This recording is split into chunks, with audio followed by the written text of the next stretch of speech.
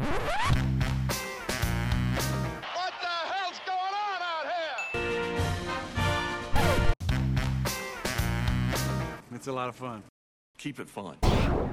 Hello everybody, welcome to the UK Packers podcast. As usual, I'm your host at SteedyDNFL on Twitter, and of course follow the group at UK Packers, and as usual I'm joined by Meow Buddy Meow Pallets at Ryan Peacock NFL. What is going on, bro? Slow news week? Well, a little bit, but I feel like you need to do that again because you haven't gone right to the top there. I feel like you gave me a bit of a lackluster performance, unless of course you got a sore throat, and I'll forgive it. Well, I did get a lion costume. Bear with me, it doesn't get kinky. I got a lion costume, not for me or the missus, got it for the son. And we've been doing roaring all day, so my voice is a little bit scratchy. But so apart from that, you're a bit coarse. Okay, I'll let you off this week. So okay, so then Packers. Did we go? So Packers. do we I suppose dive we'll right in? talk about that at some point. Yeah. But yeah, I think we got every prediction we made correct on the 53, did we? Yeah, especially after it came out and we rejigged everything. I think we were absolutely spot on. And then they start dropping people to IR and then we were wrong again. We took a good stab. But I think what we can do is, and it's like we discussed in pre-production, is go through the positions and kind of make excuses as to why we were wrong. Meaning that we weren't all wrong, we were kind of right. Yeah, it's like when you mess up in work and you get sort of told off and you say, okay, I know I'm wrong and that all of that is bad. Yeah, apart from being Dave, you can sort of say, well, the reason I did it was this. And they go, yeah, it's still wrong. And you can go, okay, but at least there's justification. Kind of like that Shaggy song. Although I think he admits that isn't him. It wasn't me. Anyway, so, right, will we do it then? Will we dive straight in? Because I feel like people use the first couple of minutes. You know what I mean? Like, it's like what Billy Connolly says. You don't just arrive. A cup of tea. Yeah, exactly. Like, don't listen to the start. They know it's going to be waffle. And next thing they wake up and realize, oh, Jesus, they're already 5 minutes into the podcast. Okay. Well, tell me this then. So you're walking into a bakery. Okay. And you've got all the choice of all the cakes and sweets and things that are there. Yeah. Tell me, what's your first pick? What are you going straight for? Well, if it's Tesco or something, right, I'm hitting the French Fancies by Mr. Kipling. Now, there are other French Fancies available. No. You're talking about a bakery. Tesco. Support your local baker. This is a real bakery. Right. You know, with little old Doris in the bakery. In the boulangerie. Well, I have a particular penchant, and again, this is the word of the week, penchant, for a cinnamon roll with icing. Bro. Oh, I can't believe you've called that. Yeah. Sat next to me now, and you can probably see this on camera, is...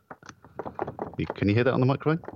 That's the sound of a cinnamon roll, I'll tell you what. It is a twisted cinnamon bun from Morrison's. Holy Lord Lama Jesus. And is that... How crazy is that? That's the weapon of choice, is it? There's a reason why we found each other, right? You like a bit of cinnamon. Yeah. What's your second choice then? I mean, come on, it's that whole thing if you have to play devil's advocate, like, oh, I don't agree with that, I agree with cookies, or, something. I mean, what do we got? What's the second on the depth chart here? Cookies are good, but cookies got to be a soft cookie, right? You can't have these hard, crunchy cookies that you sometimes get. That's a biscuit. Yeah, it depends. So I hate it when you get a pack of cookies and they're rock hard, because that's a biscuit, not a cookie. But you soggy that up by dunking it in the old tea. Now, I do believe that the nicest cookies you can have in your life, and again, we're not being sponsored by these people, maybe we should go out pre-prod and then have this sort of fake conversation, but is the hot cookies from Domino's. Ridiculous. Yeah, I'll give you that. Yeah, all melted. Yep. We're agreeing on and the best thing much. about that is, right, you get 4 in a box, right? Yeah. However, you only ever eat one because they melt together, making it just one cookie. Does that happen in England? What? That's how it works. Huh? That's how it works. No, I've bro. never had cookies from Domino's that haven't not melted together into one big cookie. I think you're getting ripped off, man. Or I think that you're sitting down and the missus is horsing off 3 of them and going, look, there's only one again. You know what I mean? I think that's what's happened. Well, maybe. I hope not. I'm sure everybody else had the same problem. This can't just be an English thing, whereas in Ireland, for some reason, you have the perfect temperature of cookie transportation. Do we have the absolute perfect cookie transportation? Because I think it's specifically an English problem, because on the Irish Domino's cookies, maybe there's a different procedure because we're sort of, crafty hooers, is that they have like the outside of the cookies hard. Is this a poll? Is this a Twitter poll? Yeah. More importantly, do we have anybody that works at Domino's listening that can actually answer our questions? And it would be even better if we can get somebody that works at Domino's in the UK and somebody at Domino's in Ireland. And somebody can try and confirm as to why. Oh, yeah. Well, why not? Why not? Or hear from our American listeners about the whole cookie situation. Oh, well, that's crazy over there, yeah. There'll be some crazy stuff going on over there. That's the Wild West. They probably don't even do cookies. Yeah. They probably do like cookie stuffed with bacon. I'll tell you one thing I have always wanted to ask American followers is why can't they cook bacon? The whole why? Hold on there now. Are you saying what? Because they do that sort of streaky rasher that's like completely crisp. Yeah, it's like rock hard and crispy. I mean, it's lovely. Don't get me wrong, but it's not the best way to cook bacon. And here's a news flash for you. I don't like bacon. And I've never met anybody else who doesn't like bacon. Everyone keeps going, oh, bacon, oh, great. And all these jokes about like, oh, well, it's not made of bacon. And people are like, oh, lol, we were doing so well. We were doing so well on cinnamon buns. And then you tell me you don't like bacon. That's crazy. I'm not arsed. But anyway, we could get onto the Packers here, or we could discuss how many different recipes involve a potato. Hey, we all know. Look, I'd be here all day. Hashtag racism. Hashtag. Yeah, we need to get Andy Mead on, a chef, and he can take us through 100 different ways to cook a potato. Yeah, and then I'd give him the 101 and beat him. But anyway, away from the casual Irish discrimination, we have no segues from bacon to Packers. We should really plan that stuff out. Should we talk about it? Let's talk quarterbacks, because this kind of ties in with. So we usually do like a dollop of news, a soupçon of news, and then get straight onto some of the stuff of the day. Soupçon is the second word of the podcast. Yeah, I was going to say I haven't even heard that one before. Soupçon. So quarterbacks, Brett Hundley. Well, we went on quick snaps and we talked about the Hundley situation. And yeah, stuff that was kind of edited out, I guess, for a reason on quick snaps was there was a tweet by Zach Cruz, and I don't know, I think it was him, and there was a sort of a quotation that said that, oh, Gutekunst gets the breast, Jesus. I'm thinking of food again, chicken breast, I promise. The thing that was said is that he's the best at getting kind of, treasure from a trash heap, effectively. The fact that we had this dilemma as such at quarterback, not saying that Brett Hundley is trash or anything of the sort, but that we keep digging, right? But we had Hundley, Kaiser, and Boyle, and people liked Boyle, and they didn't see a future in Hundley, and there was an awful lot of like really bad stuff written about Hundley, especially in the comments section, because that's where you find all the wisdom, of course, trying to get rid of him. And we managed to ship him off, sort out the quarterback situation to a degree, and get a 6th-round pick from Seattle. Now, Pete Carroll says that Hundley is a serviceable quarterback, but here's my question to you, I guess. Are you surprised, Ryan, that we've went 3 quarterbacks? Do you think we need to go 3 quarterbacks? And do you think that, because you've been sort of vocal on this before, that if Aaron goes down again, God forbid, touch wood and everything else, is that, any of these quarterbacks are actually a viable option? And if not, well then why are we even keeping 3? Why can't we drop Boyle and try sign him to the practice squad again, or get somebody else? I mean, what's the point? I think with this one, I mean, so we did originally go with just 2 quarterbacks, right? Rodgers and Kaiser. Yeah. We've obviously ended up keeping 3, and I think we felt that if we went with 3, it would probably include Hundley. Obviously, he got traded away. I think at that point, then we were happy with our 2 projection. But yeah, I mean, I think Hundley, as we sort of touched on before on quick snaps, good for him. Good for him to go and have another chance there. His time had probably come to an end with the Packers, and yeah, the GM does really, really well getting himself a pick out of it. So I think with Boyle being on there, I don't think we were surprised by it, because we kind of discussed could he be a guy that sort of stuck around and stayed on the roster, and he did, and he's done so, because the comments coming out of that, they're really impressed with his arm, really impressed with his confidence. I think it's Domofsky that said that he's one of the most confident undrafted free agent kids he's seen come through camp. I'm sure it was Domofsky. So it's not a surprise he's there, but yeah, certainly that was our one. I guess we thought it could happen. We didn't go with it. We went with 2, but they're keeping the 3, and Boyle's included that with obviously Rodgers and Kaiser. To answer your question, I'll try and do it quickly, about whether if Rodgers goes down. Essentially, if Rodgers goes down, you can't replace Rodgers. But as other teams have done when their starting quarterbacks have gone down, they've had very, very serviceable and even good quarterbacks behind there. And we've not had that for some time. Hundley, unfortunately, turned out not to be that. Kaiser, I believe, can be. Now, don't constantly believe the Kaiser we've got is the same Kaiser at the Browns, and don't believe that the Kaiser at the Browns that you saw was a fair reflection of his skill level, because he was on a very bad Browns team, one that was very much rebuilding.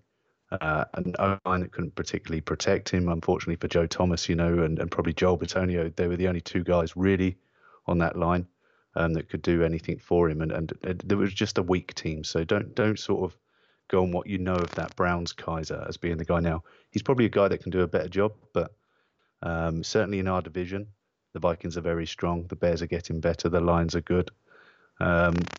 If we end up with any backup QB playing for any long amount of time, then it's probably kind of not going to happen for us. So just got to hope that Rodgers can stay healthy. Yeah, I think the same. And all this talk about DeShone Kizer, like for instance, we knew he'd be on the team, but again, I think we have to recalibrate people's opinions saying that, oh, well, obviously he's a lock because they did that trade. But I don't think so. I think we got rid of Demarius Randall and we got something for him. I think that was the number one thing. Because we see Randall and Rollins, for instance, and we've seen that Rollins on an awful lot of projections was dropped off. Now he's, I know we're going to talk about it later, but the fact that he's on IR, I don't think he's a lock to actually return to the team. Whether they come to a settlement or whether they just, drop him, I don't know. So I don't think that's an issue there. But I am surprised at the three of those. And I guess if we stick on the offense, then another surprise, and maybe we can bundle these two together, is running back and fullback.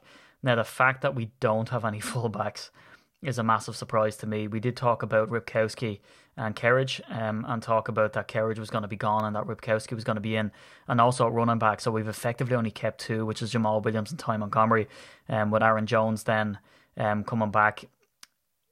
He's eligible to come back in week 3, but with that hamstring injury, who knows? Is this one of the, because there's a couple of shocks, I think. Was this a big one for you then, Ryan, this whole lack of fullback thing? And can you see a reason why we did it? Well, the only thing I can think of why we did it is fullback, as we know, is kind of become a bit of a luxury position, and the fullback for a number of years now has been starting to get faded out a little bit. Now, Green Bay have kept a fullback for a number of years. Obviously, we had John Kuhn, and then Ripkowski sort of took over from him. Now, it makes me wonder if we've got no fullback on the 53. Obviously, Kerridge is on the practice squad as it stands. So there's a chance he can come back onto the squad. It makes me wonder if, and we've seen a bit of it in previous seasons where tight ends have come into those fullback positions, particularly on run plays and even in pass protection. So it makes me wonder, bearing in mind then we sort of tie into the tight ends that we've kept 4 on the books, is whether you're going to see the tight ends used when they need that fullback position, and therefore they feel that they don't need to actually carry a fullback as such. They'll bring a tight end in, and the tight ends will be doing that job. Somebody like Mercedes Lewis, we know, is a very good blocker, and I think he probably doesn't get enough credit for his pass catching ability and his playability because he's so good at blocking. But he might be a guy that you see in that fullback spot. Yeah, and I see that. I guess that's the problem, right? Is that we always had a fullback because our offensive line kept getting injured, so we always had someone in there as kind of protection. Now they've paid Aaron Rodgers the big bucks. I don't know if we spoken about his colossal contract yet. Aaron Rodgers, I guess that's in the news, but it's so out there that if someone doesn't know that Aaron Rodgers signed a whopper contract, with a really favourable salary cap hit, in the sense that it's not really altering our salary cap as it stands. And then his base salary is 1.1 million, with just a dumper load of guarantees or whatever going forward. You'd sort of think that, okay, well, obviously we've seen our season go to trash.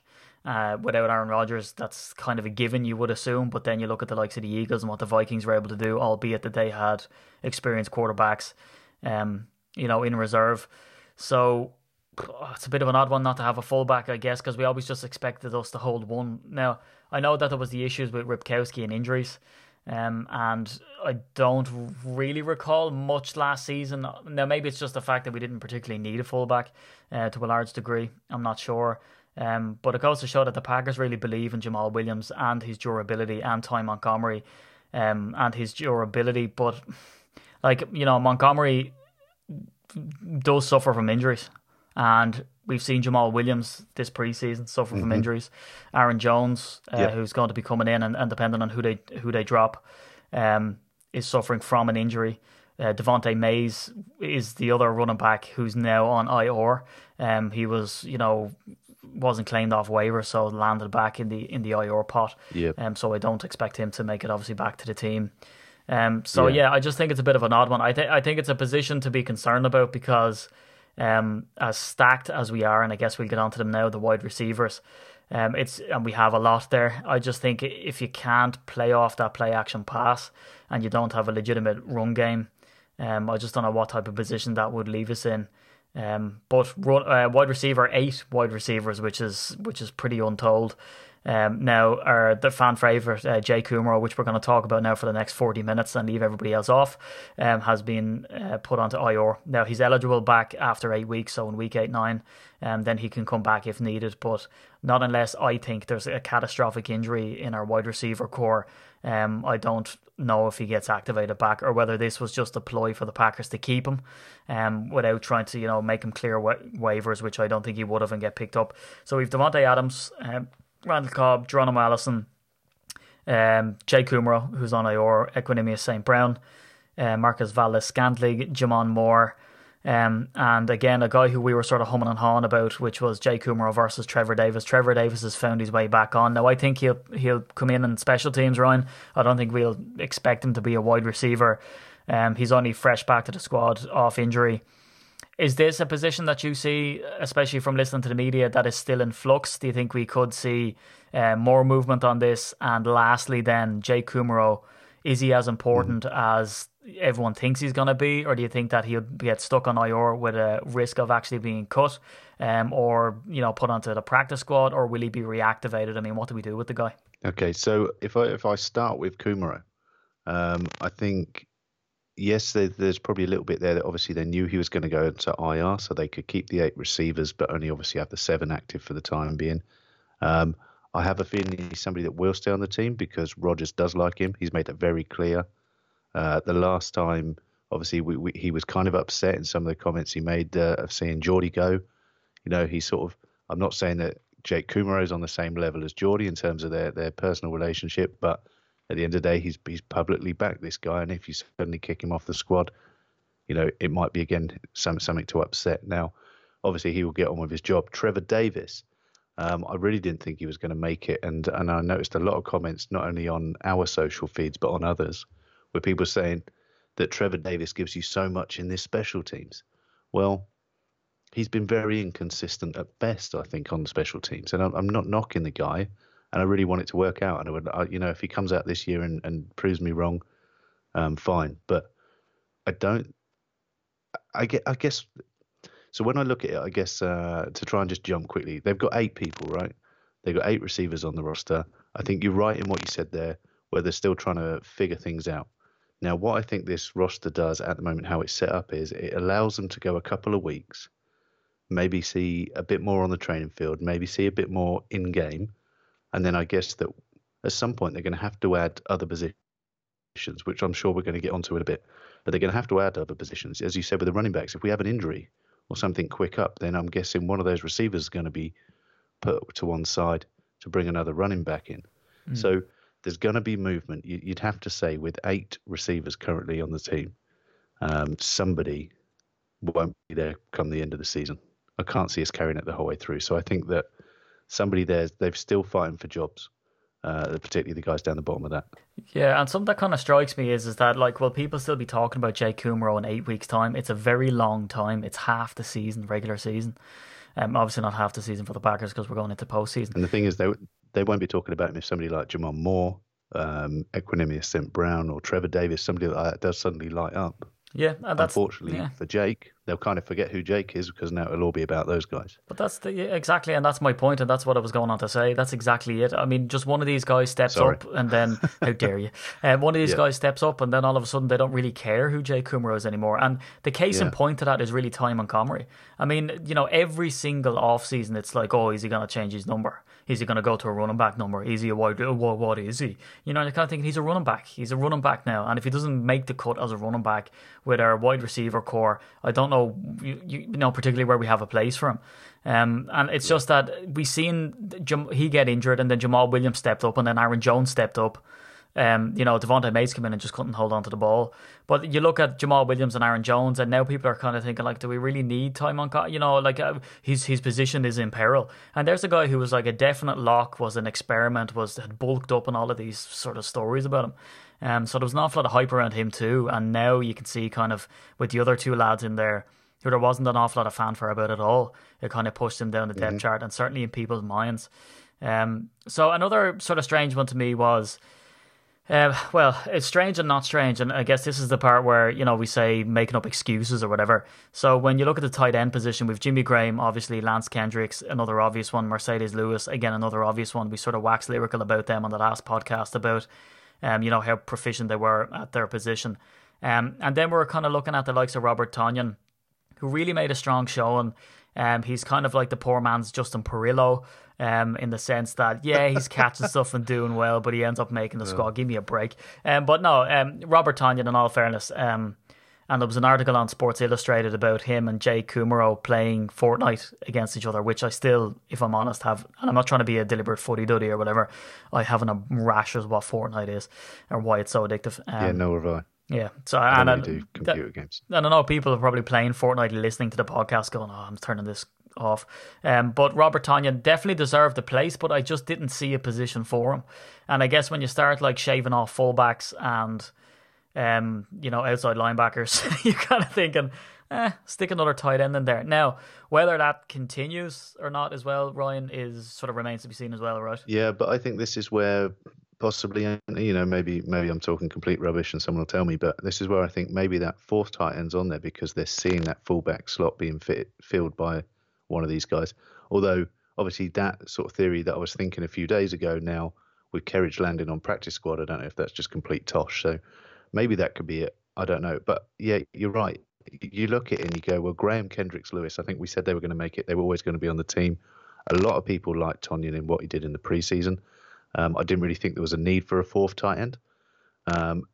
And as you sort of mentioned there, when you look at what linebackers are currently there at the minute, we've got to bring some in. Now, we brought a guy in today, but you'd think we're going to have to bring in something else at linebacker. And so, again, maybe that fourth spot, Robert Tonyan's got to do some work there to stay on. Yeah, and I guess to sort of finish off and to circle the loop or whatever the office lingo is on the offensive line. This is a really odd one. So left guard, Lane Taylor, no one behind him. Corey Linsley, centre, no one to back him up. Right guard, we've Justin McRae and Lucas Patrick behind him. Right tackle and left tackle, which is where we've seen injuries to Brian Balaga and David Bakhtiari. They've shorted up with two backups, certainly on the depth chart. Now, I know, they're into these utility offensive linemen that you can move around. But left tackle, David Bakhtiari, behind him, Kyle Murphy, and behind him, Alex Light. And I will say this once and once only. Who is Alex Light?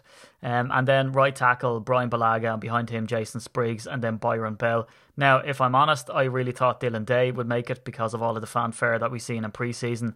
Byron Bell got paid $500K, and I know that could be incentive to keep him around, but as an economics student, I know that that's a sunk cost. If it doesn't work out, you don't sort of go, well, we pumped this money into him, let's keep him around.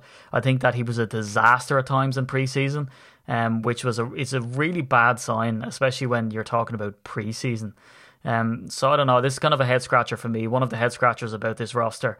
Here, Ryan, do you agree what they did? And I know we're not smarter than the Packers front office, for God's sake. We're not saying we are. I'm a twinkly-eyed Irishman who likes potatoes too much. But I mean, did you see it pan out this way? Would you have done it differently yourself? And do you think that, again, this is a position that's potentially in flux? I think the thing when it comes to offensive line is, over the last few years, probably more out of necessity than choice, is that a number of our O-linemen can play multiple positions. That's generally happened due to injury.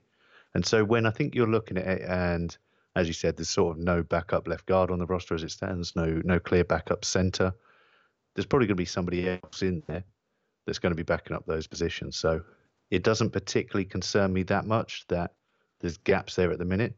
It would concern me more that we got several players in our starting positions that are injury prone.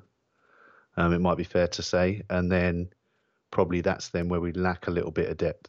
So people like Lucas Patrick, Kyle Murphy, Jason Spriggs absolutely must start to step up, and we must start to see that sort of improvement as they come in, because I'm sure at some point O-line's a position where generally they're beating people up, they're getting beaten up, things will happen, people will have to step up, we will see next man up, and we need to see maybe a slight improvement in some of those performances. And are you aware of who Alex Light is? Yes, sorry, I forgot that question. So yeah, Alex Light, no, not particularly. No.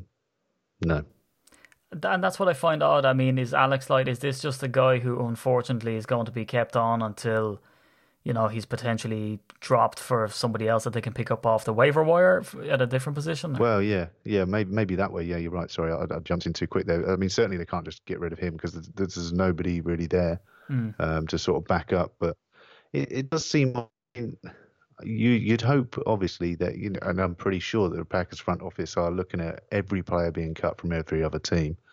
As said, we brought in a running back from Dallas. We brought the linebacker in that I think was last at San Francisco.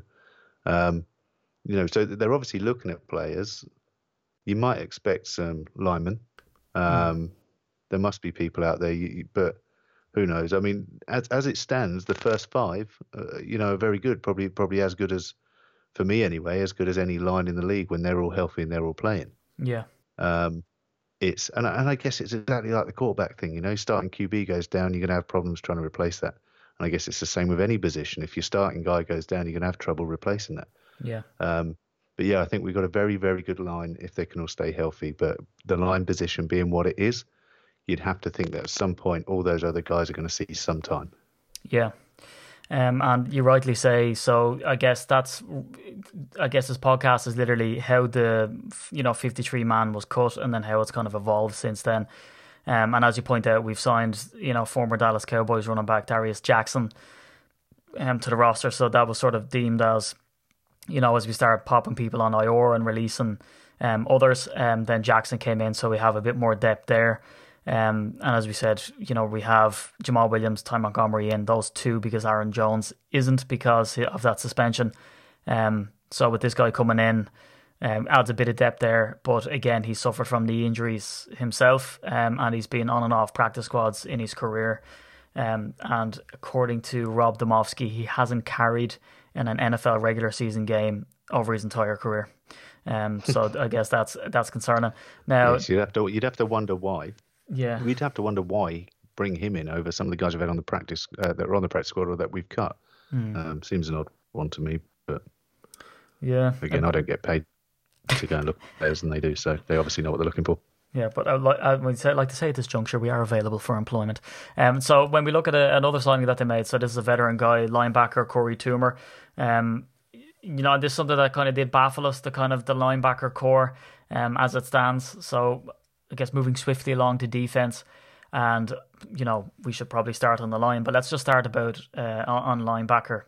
Outside linebacker Clay Matthews and Reggie Gilbert. Nick Perry, Kyler Fackrell. Again, Kyler Fackrell was kind of one of those shocking ones. Strange one. Because I see all this talk about Vince Beagle, that experiment is over now, see you later.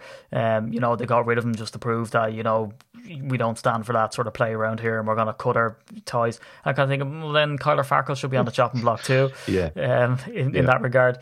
Blake Martinez, inside linebacker, and Oren Burks. And then backing those up is Antonio Morrison and James Crawford, who is the nephew of Charles Woodson. Very light there, Ryan, like crazy light in the sense that Oren Burks injured, Nick Perry injuries, Clay Matthews regularly injured, Blake Martinez very durable, but again, high, most tackles made for the Packers and also the highest joint tackler last season. Reggie Gilbert, there's a high ceiling for him. Kyler Fackrell, no one has any real sort of faith in him. I guess this is seen as a make or break, whether he makes it, into the regular season, who knows. And then Antonio Morrison and James Crawford, again, sort of relatively unknown entities, I guess. I don't know, this is another head scratcher. For the Packers, yeah. Yeah, it is. And Kyler Fackrell, I mean, hopefully fair play to him. Maybe he's massively improved this off-season and the coaches have seen something. But you're right, a lot of people saying the Vince Beagle experiment was over. But journalists, fans, sort of right across the board. But you'd have to say then, exactly as you said, if the experiment is over, Kyler Fackrell's been on the team longer than Beagle, I think by 1 year. Yeah. So why is that experiment still going on when we've seen, just as little in terms of production? It's worrying. I mean, for example, if you look at the depth chart as it is currently on Packers.com, They have the two inside linebackers as their first picks, as the first on the depth chart, as Blake Martinez and Oren Brooks, right? Yeah. Then they have nobody in second. And then the third team's Antonio Morrison and James Crawford. Yeah. So does that tell you, what they think of those guys? Or do they know there's a big hole and somebody's coming? It seems very odd. And then we're talking about as well now how important that outside pass rush is. And we've, think of Clay Matthews in his prime. Think of Nick Perry when he was having his season. And what a difference those guys make when they can create those pressure. And then about how important that is as a team, especially in a 3-4 defense. And then suddenly we are, thin on the ground like this. And we got, I've got nothing personally against Kyler Fackrell, right? And I really hope that he plays this year and he plays well and he proves everybody wrong. It seems odd at linebacker. And I guess what annoys me a little bit about how the defense has fell is we're looking at the defensive line right now, and we have probably one of the meanest defensive lines, one of the best defensive lines in the league. Now, okay, a little bit biased from me. I'm obviously a Packers fan. But I think there's probably better individual players maybe in positions, but as a defensive line unit, I think you're hard pressed to find a better 4 or 5 guys now. So I guess what annoys me then is we've put all these draft picks, sort of free agent acquisitions, if you want to sort of include Tramon Williams and Devon House, but we put a lot of draft picks, a lot of time into our defensive backfield and the cornerbacks and the safeties. And so we're hoping that those guys sort of come out and we see their worth. We've really amped up on the defensive line, and then we've kind of, it seems at the moment, done nothing with the linebackers. And I find it just a little bit frustrating that, again, right now for me, and I'm not trying to be negative, but it feels like, again, we're going to have holes in our defense that at the moment we just haven't filled. And so I think the defense needs to come out in those first few weeks, prove everybody wrong, prove that for one, the Dom Capers sort of attitude is gone and we've moved on and things are sort of amping up under Pettin, and that, some of these players actually need to come out and prove something. Bit like Reggie Gilbert's done. Reggie Gilbert wasn't given his shot maybe as much as he should have been last year. And he's had a chip on his shoulder. He's come out, he's proved something. He's made the 53 and he looks damn good doing it. So we need a few more players with that kind of attitude on defense and prove something. Yeah, I just think we're a bit light on defense, and I think it's an area where we've got absolutely smashed with injuries before. Now I know at the cornerback position, which is where we're most stacked on defense, but it is a head scratcher. But let me put this on record. Brian Gutekunst came out and spoke after he made the cutdowns, which was quite incredible in Green Bay in the sense that Ted Thompson, after he did his obligation with the media, up to this point, would never come out and explain himself, and you wouldn't hear from him again till, we're ramping up and the season's over and all the rest. So the fact that he came out and was speaking about it was pretty interesting. And also that he came out and said that they're in a win now mentality, and that they were kind of, he didn't really go into the Khalil Mack, and I know that, I guess we'll discuss that next. But he says that they're trying to do their utmost to win now. I don't think that that's true, and I think that, whether we want to admit it or not, this Packers team is still in flux, and not the fact that we're going to sign and drop people. I think that we're in a sort of a developmental stage, and it pains me to say it. But I think that's where we're at, because if you look at a linebacker, we're very light. If you look at cornerback, it's effectively still a project, because we had to bring back Tramon Williams. If we thought we were set, we wouldn't be doing stuff like that. We bring back Devon House for another year. If we thought we were set, we still wouldn't be doing that. Safety, we've Kentrell Bryce in there starting, and as much as he folds people in half, he's awesome. A pretty much, he's an unknown entity. Now I know he's your birth brother, as he confirmed on Twitter. Brother. Yeah. Twitter brother. But I guess I'm not convinced that we're set at safety. I think there's still question marks over Clinton Dix. Where he had a down year last year and he blamed Dom Capers and teammates quite vocally, which was a strange one. And then we seen some play at preseason, which was odd. Now I know we put that down, whether does he go all, balls to the wall. I don't know. So like a cornerback, the jury's out. I know everyone's high on Jair Alexander and Kevin King and Josh Jackson. But I still think there's question marks there. There's question marks at linebacker, whether they can stay healthy. If they don't, well, I think we're pretty screwed. If you look in the defensive line, we've Mo Wilkerson, Kenny Clark, Mike Daniels. that's an absolute formidable force going back. It's really mean. And Montravius Adams, the hype is there. And again, I used to believe in all of this stuff when people used to say it before, but I'm skeptical now. Montravius Adams looks like a beast, a sort of a Kenny Clark Mark II, albeit as a defensive end and not a nose tackle. And then Dean Lowry, which is still kind of an unknown entity. So if I look on the defensive side of the ball, I think Mike Pettin really needs to be pulling out some exotic stuff, some kind of, not even exotic, but just, where they said, like, we like to show a certain way, but then not actually play a certain way. We like to appear multiple, is the phrase that he uses. Now, I don't know if this is a vote of confidence in the Mike Pettin defense that he can get a lot out of a little, or whether this is them just, openly dropping players where they say, let's not, sort of limit ourselves, let our offense be our best form of defense, and let's just build next year again in the draft. Which kind of alludes to it, right? So we can talk about it here, I guess. The Khalil Mack trade. Rumour has it that Gutekunst did not try to give the 2 first-round picks. No, that was the rumour that the Bears gave 2 and we were to give 2, and that our 2 were presumably going to be lower down, so they were of less value. Now it's came out that he was only offering 1 and not 2.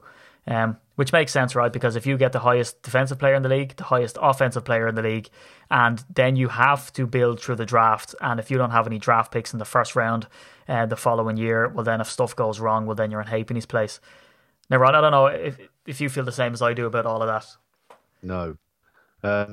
So this is the way I see it. So a lot of people, everyone was clambering for Khalil Mack, yeah, and then when it didn't happen, there was those that went, okay, fair play to the Bears, you still suck anyway. And then there was those that sort of said, oh, yeah, well, good idea. We didn't want to sort of mortgage away the future on one player. But the thing that I don't get is this, right? For as long as I've been watching the Packers, okay, and I haven't been watching them as long as many of the listeners out there, but I've had Brett Favre as my quarterback, and I've now had Aaron Rodgers, with little flitters from Matt Flynn and others in there. But essentially that's been it. And in all that time, of the greatest quarterbacks to have ever played this game, we have 2 Super Bowls. That's it. And we could realistically get to the end of Aaron Rodgers' career and still have just 2 Super Bowls. And for me, it's probably the biggest underachievement in sports history when you look at the teams we had, the 2 quarterbacks that we had and have, sorry. So I don't get this, let's not give away all the draft picks in the future. Let's not do this. Let's not do that. We've got a really young team. Okay. We've also shown with a number of people on this team this year, we've got undrafted free agents that are on the team. You don't necessarily need the draft picks to build. And when you've got a player like Khalil Mack, for me, it's worth the risk of selling a little bit of the future to win now. And I think the problem is our defense particularly needs a player like that. We've had Clay Matthews in recent years. Okay, Clay Matthews is now not Clay Matthews anymore. Still a very important player and has a huge role, but not that Clay Matthews. We needed a Khalil Mack, and I think we should have done it. We should have made sure we did it. And unfortunately, I think we missed out on something. Now, whether we were in the running realistically or not, because of the fact that more than likely the Saints and the Packers draft picks will be further down than the Bears draft picks. But anybody now that's sort of going, oh, yeah, actually, after all the excitement's died down, yeah, actually, we did the right thing. I think it's wrong. And I think if we carry on with that attitude and thinking that's okay, then we'll be at the end of Aaron Rodgers' career and we'll just have 2 Super Bowls. But that's I know I'm kind of on my own in that thinking, I think. No, I get it. And that's the main thing that we see out there in Pack Nation is that people rue the whole, like, oh, I can't believe you had 2 of the best quarterbacks to ever play the game and you don't have an awful lot of Super Bowls. But I mean, there's been fantastic quarterbacks before that have never won a Super Bowl, which again doesn't sort of go, oh, well then we're going to be happy with what we have. And I'm not saying that, but I'm just saying that what we've seen in New England isn't normal. I think that's the, I don't know, that it's the unattainable, I guess. Bill Belichick and what he's done in New England has kind of set a standard that, oh yes, you can go back to the Super Bowl any other year. Now, defense wins championships, and I think if we had Mac, well then we'd just be, damn near unstoppable. Our defensive line is unbelievable. Our pass rush would be absolutely shocking. And we just need our cornerbacks and safeties to step up when we do get a bit of leakage, that if anything gets past that goddamn line and pass rush, then we'd have to get them to sort of hold it up. Now, I think that I was hoping that they'd land Mac, and I think that I was hoping that they'd give away as much as they had to get him, because I think that if the Packers are going to pride themselves and always have prided themselves, especially over the last number of, I don't know, can you say decades, as sort of a draft and develop team, well then put your money where your mouth is then and be a draft and develop team with the one or two really high priced guys that are going to make an actual difference. And see, that's one of the issues as well. Hyde, he was a draft and developed guy. We let Morgan Burnett go, a draft and developed guy, and we've done it time and time again. So are we a draft and developed team if once we develop our players, we then let them leave? So I don't know. I'm not trying to be a Debbie Downer on this one, but I just feel like, it was convenient for a lot of people out there to say, yeah, we want him. Oh, we didn't get him. Well, we didn't really want him. Yeah. And that's how it felt. That's if I was to just paint all of Twitter and Facebook and everything else with one brush, that was kind of the attitude. And I just thought, at some point we're gonna have to pull the win now. We're gonna have to go baseball mode. We're gonna have to trade the farm, and get some guys to come play now. Yeah, but what I will say is that like people just don't give up hope. I know Khalil Mack was sort of a known entity, and we all know what he can do, and he's absolutely devastating. And although our 2 draft picks would be presumably, and let's sort of have our fingers crossed for this, are way down, of course we have no control over the Saints one, but certainly our own is going to be way down. But we still have 2 first rounders next year, and both of those could be traded for a higher one. Exactly, you know what I mean? Yeah. We can use the 2 of them to trade up into the top 10. So that might give us sort of a shot at it again. I'm back on the positivity train. Right, and again, I don't know. Do you want to jump in then and discuss the fact that I believe that this team is still widely seen as, not widely seen, I haven't really seen it written out there, that this is a team in development? Or do you think that by looking at this 53-man, and now, albeit I know we haven't discussed the quarterback, safeties, and really the defensive line, do we have enough here, Ryan, to win? Do the Packers expect to win? I think more importantly, we haven't discussed the safety teams, which shocks me. But I think, are we ready to win now? Yes, because I think when you've got Aaron Rodgers under center, then you can win at any point. He's that good that he can carry a team. We've seen him before where our defense has been bad, and his answer was to go score like 55 points or something. So I think with Aaron Rodgers under center, just like you mentioned New England earlier, just if you have Tom Brady under center, you have that type of player, then you always have a chance of winning. So this is a team that can win now. Is it? Realistically speaking, is the 53 complete and ready? No, I think we can see small holes here and there. Do I think it's a stronger 53 than last year? Offense, I'm going to say yes. Defense, I'm going to say possibly. I'm not sure. I think certainly, like I said, up front, we're much stronger than we've been. I think in recent years. The rest of it's kind of got to work itself out. So this team, I believe, we basically, our first goal this year, we've got to be better than the Vikings. If we're better than the Vikings in our division, then obviously we win that division, because I think Chicago and the Lions are further off us. So we have to win that battle, win the division. Once we get in the playoffs and you have Aaron Rodgers, and especially if you can do it with a home run or anything like that, then there's no reason this team can't go all the way to the Super Bowl. Yeah, and one thing I will say is that although I'm saying that this team is in development, I do think they can win now. But what I'm sort of more alluding to, I guess, is that Brian Gutekunst is building an absolutely devastating roster. Because if you think about it, like kind of you said, is that, if we have a crappy defense and everyone's frustrated and we keep getting injured, yet Aaron Rodgers drags this team and runs tables and gets us to the NFC Championship game. And I'm kind of thinking, especially doing it as a wild card. So I think that's the level that we're at, is that, if we don't get any better, we could still potentially find ourselves in the NFC Championship game. So if they go and build the defense over the next maybe 2-3 years and keep adding nice little bits and pieces on offense, well, then I think that this does become a dynasty team like New England. Now, I know that might come back and bite me in the arse. So let's get to the cornerbacks and safeties then. So Tramon Williams is seen as the de facto, number one. I guess Kevin King would be seen as others, obviously playing different sides. Jair Alexander, Devon House, Quinton Rollins on IR, Herb Waters has been waived, and then Josh Jackson then as well. And I guess let's throw the safeties in there as well. Clinton Dix, Kentrell Bryce, Jermaine Whitehead, Josh Jones, and a big surprise for me, Raven Green. Yeah, and I kind of like that one. So, I mean, I was a little surprised. I think Whitehead's done okay in the preseason. Raven Green, I'd be lying if I said I was massively watching what he was doing. So good on him for getting in there, and I hope he's a guy that can come in again with like a chip on his shoulder, an unfancied guy, and can come in and make the roster. I think at cornerback we look good as long as the guys can sort of perform to a level we think they're going to. As said, I think a few weeks ago on one of the podcasts, Tramon Williams still looks young, but he's playing with an incredibly experienced head, and I think that's something. Particularly if you look at the sort of cornerback stable there, you need a Tramon Williams and you need a Davon House with those guys. I'd be surprised. I think Quinton Rollins is he on? Is he on IR or is he on something? Yeah. So I don't know if he returns to the team. I guess that all depends how well these other guys play while he's away. Yeah.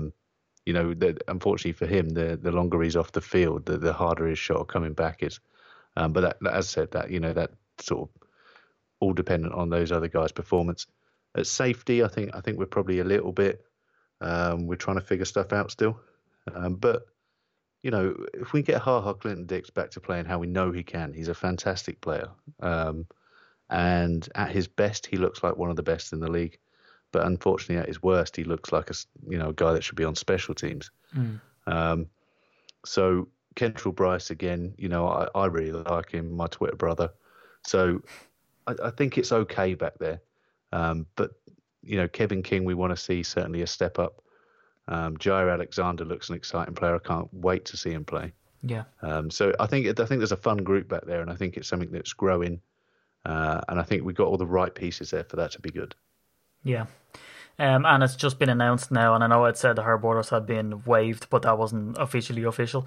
And it's just been announced now as we're on the podcast that they've signed running back Darius Jackson, which we mentioned earlier, and waived cornerback Herb Waters, which was an odd one anyway to begin with. I mean, the guy starts off as a wide receiver coming out of the University of Miami in 2016, and gets switched to a cornerback. People kind of thought, look, he's not going to make it. Ends up on the practice squad.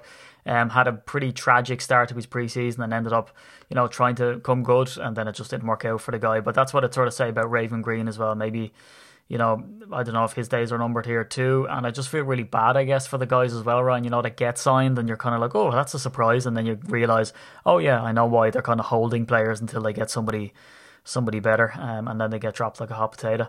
Yeah, like you said. So look, I've got to stop you because special teams, okay? Everybody's waiting, right? Everyone's fed up. They don't want to hear about how many quarterbacks we got, how many wide receivers. They want to know if we got our predictions right on the special teams. That was the important one, right? That's basically if we nailed special teams, we won, yeah? Yeah, did we get the 3 out of 3, 2 of them being tacked on? Yeah. We did. Yeah. We did, yeah. Mason Crosby, J.K. Scott, and Hunter Bradley. And that's the thing about Hunter Bradley, right? He's the guy who wins a competition that ended 50-50, and they literally said, we draft him, let's keep him. I think, and not to be unfair to the guy, but that's, according to all the beat writers, that's kind of how they see it, had went down. He didn't beat, I'm going to say his name is Trinner instead of Triner. Trinner. I would say Trinner. Yeah. Has it got 2 N's in it? No, but come on, they say O'Shag Hennessy instead of O'Shaughnessy. Cahill instead of Cahill. Irish names, like some Irish names I look at and I don't even know how to make the sounds to start. Yeah, I've a cousin, right? That's a whole other podcast. I guess. Well, let's get into just one. Try pronounce this. Have you got a pen and pencil? A pen and pencil, or a pen and paper, or a pencil and paper? Go on then. A-O I I B-H B-H E-A-N-N. E-A-N-N. How would you pronounce that? I'm going to go for something. I'm going to go for Oven. Oh, not bad. Avian. Okay. Yeah, Avian. Ovian. Okay, cool. But yeah, some names are just mental. I mean, Siobhan's bad enough, but luckily it's become mainstream enough in the UK that Siaban is not said anymore. But yeah. That's like Ciara. I keep moaning about it. C-I-A-R-A. It's Kira. It's not Ciara. It's Kira. Hey, it's Kira. Yeah, I'll give you that one. Kira, the famous wife of that's Russell more Wilson. to the point. So your ex-hurling player out of Dublin hasn't made the team. Oh, it's good old Conor Sheehy. Yeah, what happened to him? I don't know. They just have a prejudice against people from Offaly, I'd say. Yeah. I'd love to get him on the podcast, but then it's kind of just taking the piss out of the fact that he got cut. Well, let's see what happens. He might end up somewhere, and then we could sort of say, "Oh, how's that for you?" And then just talk to him about Irish things. Yeah, and I bet you he says his name isn't Sheehy, it's She-Hi or some sort of. You're like, oh yeah, great. Just like Jason Wilday. You know what? We need to get Jason Wilday on and ask him: is his name Jason Wilday? Is he of Dutch derivation, or is he Jason Wilde? Yeah, because I would call him Wilde, as in Oscar Wilde. Yeah, which I think is pretty good. Name to be named after. But unless I do believe you were correct with your first one, and I think it is a Wilday. Oh, without a doubt. The only people who don't want to be called Wilde is Oscar Wilde's sons and grandsons. Change their name to Holland. Maybe he is like a secret grandson of Oscar Wilde. Yeah. He's not that secret, though, whacking his name out there as Wilde. Because his grandson, Lucian Holland, writes about his grandfather and all that kind of stuff. And I'm kind of thinking, well, then change your name back to Wilde, because his missus changed it after that whole, court scandal back in the day. But that's the end of our literature podcast. I know my Oscar Wilde, do you know what I mean? I know my Oscar Wilde. Yeah, see, I didn't. I was literally stuck at Oscar Wilde, and then I had nothing more past that. Here's a question for you then. What's the brainiest style of book or author or something that you've just read off the bat and said, I'm going to read that? Probably, I don't know, because I guess it wasn't really a choice. Right, so I've read 2 books in my life. One was Stuart Pearce's autobiography, and the other was Chris Moyles' autobiography. However, when I was at school, I did drama, and so I read plenty of Shakespeare, and one in particular and there was two plays in particular I quite liked that we did was West Side Story, right, which was cool. And then also we did A View from the Bridge, and so they're also 2 books that I've read, but again, not really through choice, and had I not been doing drama I wouldn't have bothered. Yeah, because I've just watched a film. I've read an awful lot of books that are on the school syllabus, and I kind of read them and I'm like, oh, I really enjoyed them, but I'm kind of thinking at the amount that the millions of school kids out there that are reading this thing and going, like, I'd rather stab myself in the eyes with pencils than read that thing. Like Oscar Wilde, The Importance of Being Earnest is incredibly funny. It's very, very funny. Ernest Hemingway is an okay read. I'm getting through For Whom the Bell Tolls. And by now everybody's switched off, but we leave that till the Shakespearean podcast. Well, I reckon. Right. So let us know who's actually read a book in the last 6 months. And I reckon it's not that many people listening. Well, or do you reckon that people still read books? I think they do. Well, I hope they do. For I don't know. Maybe all people read are tweets now. Like for example, so like I have got Packers books, and I've never read them. Yet I will sit and read Bleacher Report, ESPN, NFL, Packers history stuff on Packers.com, and I will read it endlessly. But for some reason, I will not pick up a book and read. I don't know why. That's a shame, because we had Ralph Hickok on, who wrote, Johnny Blood, McNally, The Vagabond Halfback. Absolutely fantastic book. The manuscript had been sitting there, and he couldn't get it picked up by a publisher. And if anyone's interested in that, it's an absolutely fascinating listen. Johnny Blood, an actual Irishman, I'm proud to say. He was very proud of his heritage. Can we publish it? Is that a thing? Can we publish a book? Yeah, can we do that? Yeah, we could just sort of, just go off that route and publish something. Yeah, well, I was half thinking about it, like, cause they say that every person has like a book in them, that they have thought of a book to write, and according to Christopher Hitchens, he says that maybe that's the best place for it to stay for most people is inside them. But I had a book idea about the Packers that I guess I'm not going to say, because the minute you say it, you just assume that, well, I've said it now, it's basically the same as writing it. Now, fun fact, I have actually written a book too. I've written a novel. Yeah, I just come on then. Because we've gone so far off track now, we might as well go all the way to the end on this one. Right, come on. What is the book about, Stephen?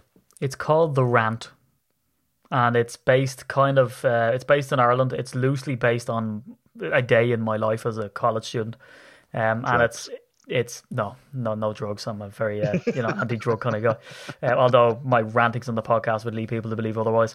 Yeah, it's not, and I'm not going to say it's in any way comparable to this work, but it's kind of similar in structure to James Joyce's Ulysses, where it happens all on the one day. Now, I don't believe in 10 years' time that people are going to have a Bloomsday for me, but certainly, yeah, I remember I wrote it back in the time of the whole Celtic Tiger thing, and apparently, quitting their jobs, getting massive mortgages and sitting at home pretending to be a writer was something that people like to do. And when I went to agents and publishers to get it published, because it didn't fall into a really set genre of fiction or non-fiction, because it's kind of a blend of the two. It's a comedy book, do you know what I mean? It's kind of like an observational comedy style thing. And I have it sitting there. I still have it sitting there. And I went to these agents at the time, and they said, "Well, what is it?" And I said, "Well, it's kind of a non-fiction observational comedy based on real life." And they said, "Well, where does it go in a bookshop then? If you can't tell me where it goes in the bookshop, well, then I'm not going to take it on." And I was like, "I don't know. That's your job as an agent." I mean, right. I mean, I've got to be honest. I cannot remember the last time I was in a bookshop. Or in fact, last time I was in a library, I would have been at university. Yeah. And again, that's kind of like forced. But surely in a bookshop there is like a miscellaneous section, I think, for random books that don't fit in genres, right? Well, I was kind of thinking current affairs or humour. For life, we need to be more accepting of people that don't fit into labels. That's it, right? I mean, I don't know how far off track we can take this podcast right now. Yeah. But I also feel like we need to know who wants to buy Stephen's book. Hey, I never thought about that. Actually, yeah, maybe just sell it to podcast listeners. Yes, poor devils. Yeah, we can sell. So we don't know. Right, okay. Yeah, maybe on another podcast then we'll interview you. You can tell us about the book, and then we'll see what we can sell. Right. How much would you charge for it? I don't know. I tell you what, I let you £1? read it. Yeah, that's about what it's worth. I let you read it. If you're going to wait for me to read it, you're going to be waiting a long time. Yeah, actually, yeah, you're the worst that's person. That's no disrespect to the book, but I'm probably not the best person. However, we could start a book club. Yeah. And I could be the host. You would be the worst. We'll just review books that you write every week. You'd literally be like, "So tell me what the book was about, and we'll discuss." Why, Ryan? Because I didn't read it. Yeah. Because right. So where are we going to go? We've discussed the roster. Okay. Yeah. We've also discussed your book, and we think we should publish that. Yeah. And we will sell it one day to a big publisher in New York. I think that's how it works. It happens in the movies like that anyway. Yeah. But we should probably get back to Packer stuff. So we've discussed the roster. We think there's gaps, essentially. We also think it's not set right now. There's going to be other additions. There's going to be people, unfortunately, probably get cut. Who knows what's going to happen? At some point, somebody's going to be injured. Somebody's going to have to replace. There's going to be all sorts happen. So do you think we should get too bogged down in how it looks right at this moment, or even how we start in week one? Or do you think, we could be changing through the first few weeks of the season? Yeah, I think we're going to be changing, to be honest. I think we're going to change up till then.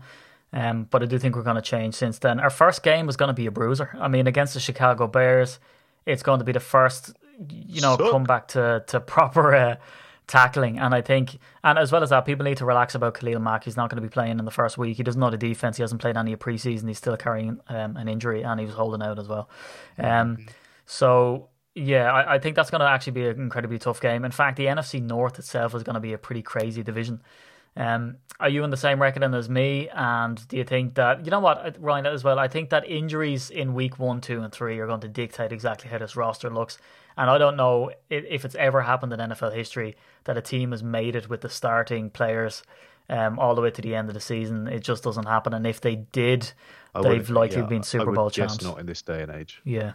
Yeah. Yeah, I'd probably guess not in this day and age. Maybe in years gone by when squads were smaller and money wasn't there. I don't know. But yeah, it'd be an interesting fact to find out. But I think that probably wraps it up, does it, for the talk of the 53? Yeah, maybe just a bit of housekeeping now. What do you think?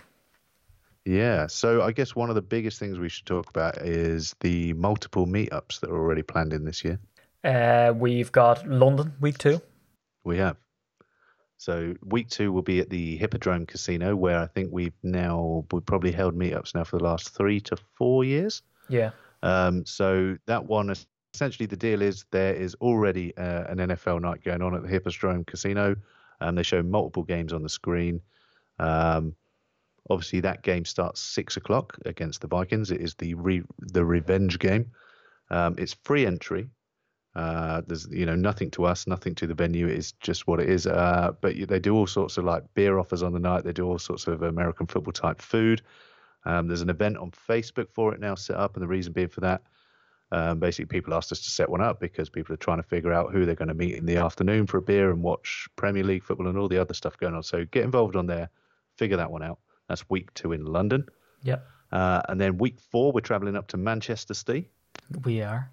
Gridiron and Gravy, good people. Yep. So Gridiron and Gravy, who we teamed up with last year, they don't just team up with us as well. They do their own events every week during the season, but they also team up with the Arrowheads Abroad, Denver Broncos, New York Giants. I don't know what their fan group's called. Apologies, but they've done events. So they're doing this all the time. They're really good, and it is quite as it says on the tin. Really, it's American football mixed in with good old beer in Manchester with a pie and mash and plenty of gravy. And I had the pie and mash last year, and it was fantastic. Yeah. I think that one, there'll be a link on our site. So if you haven't been on our site, then why not? It's ukpackers.co.uk, and you'll find on there on the members tab, go down to 2018 meetups, and you'll find all the details on there. Now, the Gridiron and Gravy one does come with a ticket that you have to purchase, and then in that ticket, I think if I remember, I can't remember if last year it was a beer you got or there was something else you got or whatever, but there is a ticket price on that one. Okay, it's about £5 or £6, I think. Yeah, and you can avail of early bird pricing as well, and I believe it was a beer and a pie. But yeah, I think we had 120 people or something at that last year, didn't we? Yeah, considering that was the first time I think we'd taken a meet outside of London, was it, when we did that Manchester one? I think so. Yeah, we had up to nearly 120 odd people. I think it's probably the biggest meet they'd ever had. And unfortunately, it was the night that Aaron Rodgers got injured. So good times. Yeah. Hopefully it goes better this year. Yeah. The other one, I think that we managed to get sorted today, Steve, was anybody traveling to the Los Angeles game. We've been trying to figure out with the SoCal Packer backers, who are obviously a massive Packers group over in Cali. And those guys are organizing a big tailgate thing, or they're attending a big party, but they're all going together to the game, and they're right in by the stadium for a big sort of proper tailgate session with barbecue and beer and everything else. What we've done is we've put a link on there for SoCal Packer backers email. I can't remember what it is off the top of my head, but the link's on that page if you go to it. Basically, you email them and basically inquire about a ticket for that and getting your place in there and getting your details and everything else. And that's how they want us to do that, is to just contact by email. Yeah. Okay, so you contact them direct, and then you'll find lots of other Packers fans there, and hopefully all the UK Packers fans going to Los Angeles can do that and get together. Yeah. Fantastic group as well. People will probably know, what do they call her? The Packer Babe? Is that what she called herself?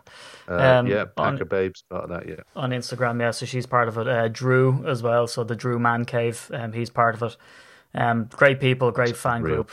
Yeah, and they even had Devontae Adams, for instance, rock up to Drew's house, and they had kind of a private signing sesh. So the Los Angeles Packer backer guys are fantastic, and they're absolutely for real. So yeah, just click that link, as Ryan says, on the site and give it a view. So Hippodrome, no ticket needed. Rock up. Gridiron and Gravy, you do need a ticket for number and fire safety purposes, because it went wild last year with numbers. A Los Angeles game, as Ryan says, SoCal Packer backers. New England, we're going to be looking into that as well, and we are currently. For any tailgate opportunities and stuff that you can do in New England, because we do have a trip with Touchdown Trips that's going out there. It's not the group trip, but it's one of 3 this year. So the main one is the group trip in week 10. It's Green Bay with Miami being the visiting team, and we're all going over. So Ben was in contact from Touchdown Trips, and he said that there is still space to book on that trip, albeit it's going to be pretty last minute, and the payments are going to be due for that. And also, Ryan, we have down there to be confirmed a Dublin meetup. So we're kind of ruminating as to when to pick that Irish meetup. The big challenge really for us is we've so much front loaded this season. Week 2, 4, 8, 9 and 10 is that when we're trying to look at a place for Dublin. I don't know if people would fancy coming over the end of November or the start of December, but if there's anybody out there who's looking for a Dublin trip, do let us know. Yeah, certainly give some suggestions as well if you think there's a particular game. The other thing that makes it particularly difficult, obviously, that end of the year, depending on which teams are going to be making the playoffs and they're in the hunt and so on, they start moving TV times around, so it makes it quite hard organising it too early. If we organise you guys a 6 o'clock start and then for some reason it's moved to a 1:30 yeah. off, then that particular venue may not open until 1:30. So there's lots of problems, not problems, but let's say challenges to overcome. Yeah, and the other thing I guess to mention is the Super Bowl meetup, as usual, is going to be going ahead, and we'll be likely bringing that back down to London again. It was great moving it elsewhere, but we receive feedback and we try garner feedback from people, and certainly London seems to be the most central place, and we've had some of our best meetups there. So the shop as well. So we have those Pressbox polos that are out, and they're a fantastic piece. As I said, they're my absolute favourite piece of attire even now. And I know I was kind of taking the piss a bit that I just didn't want to release them, but come on, let's face it, is that they're absolutely fantastic. So you can grab one of those, get your membership number put on them, and you can get the baseball tees as well. And of course, the 1919 shop where you can buy all your signed merch. Rhino, I think is that all the housekeeping, or do you have anything else to say? No, I think that's it, Steve. I think we've covered it well. Hopefully that was a decent podcast and we didn't go off too off tangent in the middle, although it did break it up a little bit. Yeah, we did, and I might have just got about one book sale. Grant, so I guess the next thing to discuss really. Will you? Thanks very much. I'll buy one. I'll never read it. Cha-ching, that's £1 in the bank account. So I guess we'll wrap her up. So from myself, at Steely the NFL on Twitter, from the group at UK Packers. Make sure you follow us on Instagram, Facebook, Twitter, SoundCloud. Basically just get any social media and just bang UK Packers at the end, and it's probably us. And from my old buddy, my old pal, at Ryan Peacock NFL, it's goodbye for now. Goodbye. Have a wonderful Tuesday.